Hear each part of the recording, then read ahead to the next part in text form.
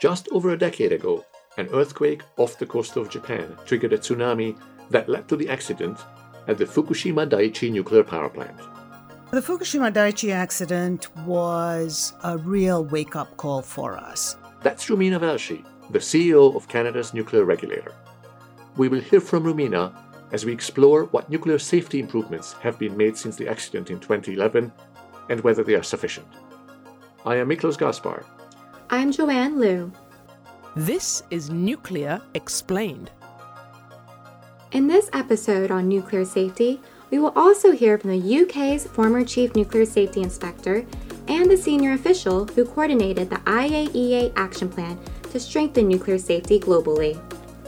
While the UN Scientific Committee on the Effects of Atomic Radiation concluded that nobody died from radiation exposure as a result of the accident at Fukushima-Daiichi, this very serious accident ushered in a new era in nuclear safety. In the wake of the accident, governments, regulators, and operators began to further improve the resilience of nuclear power plants against natural disasters. They also set out to strengthen safety culture and empower regulators. After all, Japan's nuclear regulator had already recommended before the tsunami for plants to raise their coastal dikes in preparation for extremely high waves. Just 12 kilometers south of Daiichi, the Fukushima-Daiichi Nuclear Power Plant complied and survived the earthquake and tsunami unharmed. Daiichi, by contrast, was left exposed to the elements. Japan and other countries operating nuclear power plants have learned the lessons of the accident and, under the guidance of the IAEA, have made major improvements to nuclear safety. There is no such thing as zero risk, though. As you will learn from this podcast, there has been a shift in mindset. Rather than calculating the likelihood of accidents and implementing prevention measures, the focus is now on ensuring that there's an adequate response in place to protect people and the environment should something go wrong. Joining us from the UK, Mike Waitman will give us an overview of safety in the nuclear industry. My name is Mike Waitman. I'm a retired person who was Her Majesty's Chief Inspector of Nuclear Installations in the UK, head of the nuclear regulatory body for nuclear safety and security. Mike granted operating licenses for nuclear facilities and oversaw inspections and safety assessments. If you just look at the data, nuclear industry is very, very safe comparatively, especially when you take long-term effects into account from coal discharges, coal station discharges, or there are hydrocarbon aspects there. Or even when you look at it in relation to the statistics of road transport. But people perceive risks differently, and you have to take that into account in the regulatory system that you impose on industries there. So, for example, when you're driving a car, you will perceive that you're in control.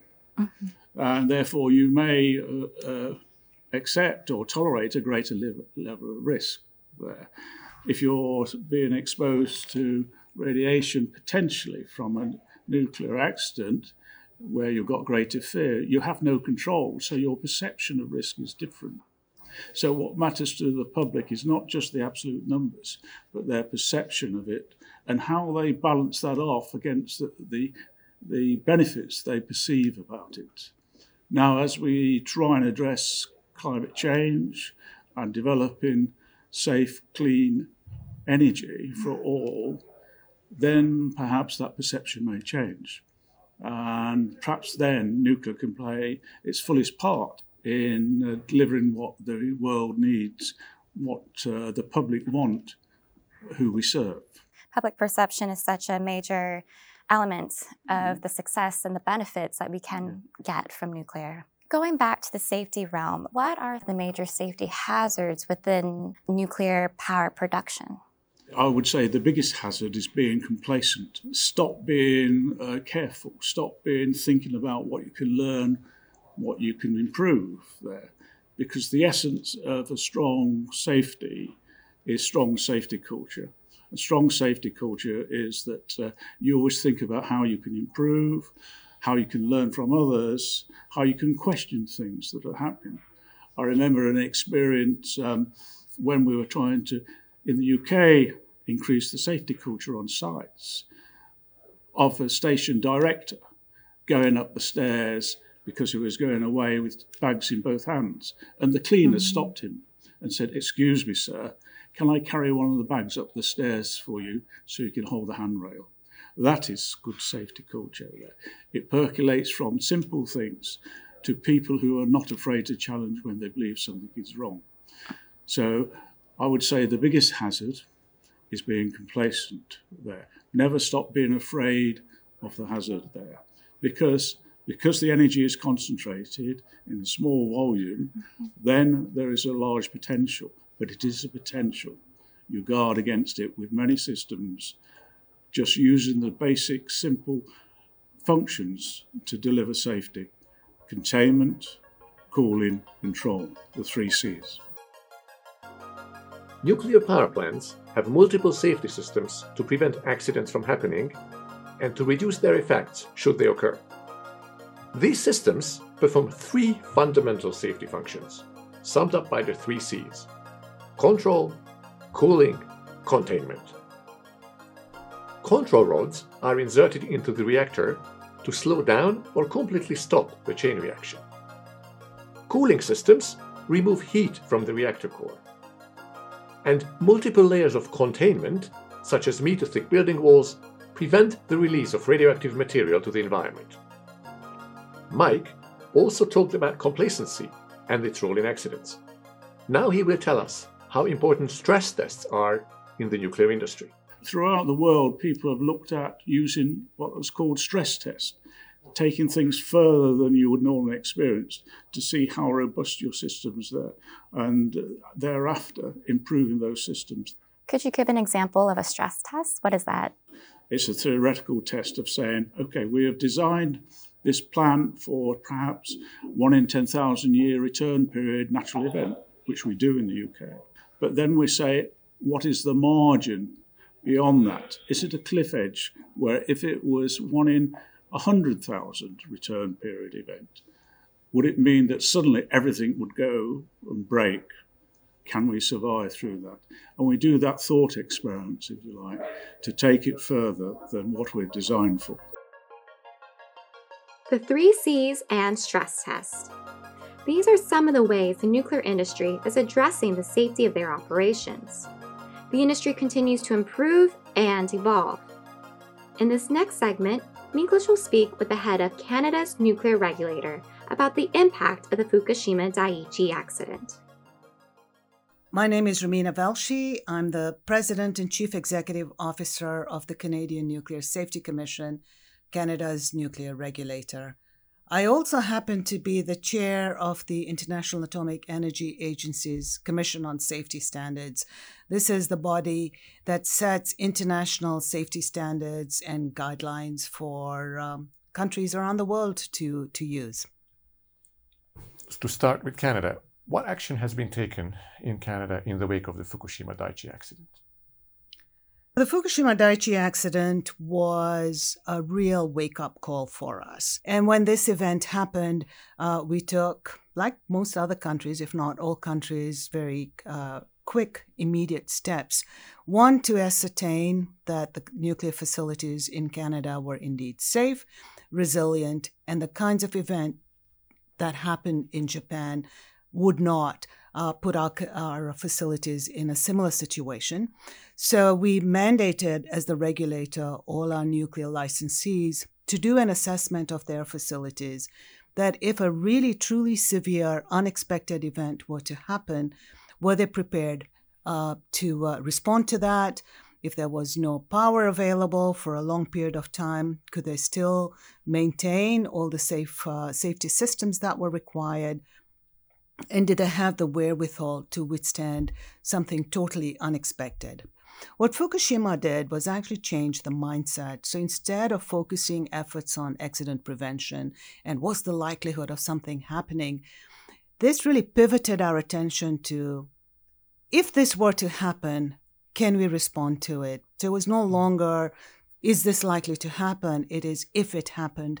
And And so the focus very much was around mitigation. One of the big lessons we were following very closely from the Fukushima incident is how strong is our regulatory culture within the Canadian Nuclear Safety Commission. Do people feel comfortable raising issues and if there are concerns, being a strong independent regulator? A large level of effort has been expended, continues to be expended, on our ability to communicate, to engage with our various stakeholders, with the public, to build trust. So during times of non-crisis, we've built that capital. So if there is in the unlikely, but maybe event that there is a crisis, that they can depend on the regulator and trust it. You can never be complacent in this business. And you don't need to have an accident or a crisis happen for you to realize, oops, I need to do better. That mentality of continuous improvement, of self-assessment is ingrained, and we need to continue building on that. And so, yes, Fukushima happened. We learned, we improved, and we continue to improve. We'd been there before in some ways. So after Chernobyl, the industry and regulators and the IAEA said that nuclear power is safer than ever before. Then Fukushima happened. Now we're again saying nuclear power is safer than ever before. Why should the public believe us now? I think after Chernobyl, we learned about the need for the international community to hold the member countries to a standard and expectations around that. That's where some of the conventions got introduced. And after that, yes, nuclear facilities were safer. And then Fukushima happened. And now today, 10 years later, we are saying things are safer. And yes, they are safer. After Fukushima, I think it's wrong to say these accidents can never happen. Probably a more realistic, a more prudent one is, if such an accident were to happen, we are well prepared for it. And the impact of that would be extremely well managed. If it were to happen, we would be much, much better prepared around the world to handle something like that. There is much talk of innovative nuclear technologies, innovative nuclear reactors that are inherently safer given their technology. Where does Canada and the world stand on approving such reactors, licensing such reactors, where the chances for human error are minimized and therefore the chances for an accident are minimized? These new technologies, and are they indeed safer? But I would just right at the outset say, yeah, they may be safer. Some of them are still just on paper, so we really don't know how safe they are. But I would hate to say that our existing fleet isn't safe. We would not allow our existing fleet to operate if it wasn't safe. We have a pan-Canadian approach where all the stakeholders have been brought in by our government to come up with a roadmap and an action plan for deploying SMRs. For Canada to meet its 2050 climate targets, nuclear is expected to play a significant role. Nuclear has to be part of the mix. The IAEA is doing some great work with the Commission on Safety Standards that I'm working on to do a gap analysis. Are our existing fleet of standards adequate for providing guidance and standards for SMRs? So even from an IAEA, from a standards perspective, a lot of great progress has been made. And so in the future, if the climate target is to be met and predictions around nuclear are to happen, I can see thousands of SMRs getting deployed in well over 100 countries. You're listening to Nuclear Explained. As we heard from Mike and Romina, public perception and changing mindsets are part of the conversation when it comes to nuclear safety. The industry has learned, improved, and continues to improve. Our last guest on this episode is from the IAEA. My name is Gustavo Caruso. I am the director of the Nuclear Safety Department coordinating the Fukushima aspects. Given your work over the last 10 years, there's nobody who can tell us better than you whether nuclear power production has become safer now than before the accident in Fukushima. Of course, nuclear power plants, nuclear power reactors are safer than 10 years ago. And there were many, many aspects why this happened. The IAEA, for example, we implemented together with member states the Nuclear Safety Action Plan establishing the number of areas where considered that can be improved, strengthened, in order to get higher level of safety, considering all lessons that happened from the accident. This action plan has 12 important topics, just to mention some. The IAEA safety standards, we revise all safety standards to check if all lessons and aspects from the accident were already considered, and we discuss with member states in which way we can improve the standards. Other aspects, for example, are the regulatory bodies, the independence of regulatory bodies, the radiation safety understanding. That was one of the main issues of the accident, where was very clear that the understanding of radiation effects were not disseminated properly to the entire population in Japan. That's why they created a lot of uncertainties and concerns about the population and also the people that were taking the decisions after the accident. An important aspect is the member states at the national level. They have the national responsibility for safety. However, the IAEA, we launched several programs to support them to work together to improve safety in every nuclear installations and every important nuclear safety issue, and in accordance to all the technical findings from the lessons from the accident. You said that there are more stringent technical requirements, but were these really necessary? Isn't the issue that the Fukushima accident was a result of human error, that they didn't follow the recommendations to prevent high waves from flooding the plant?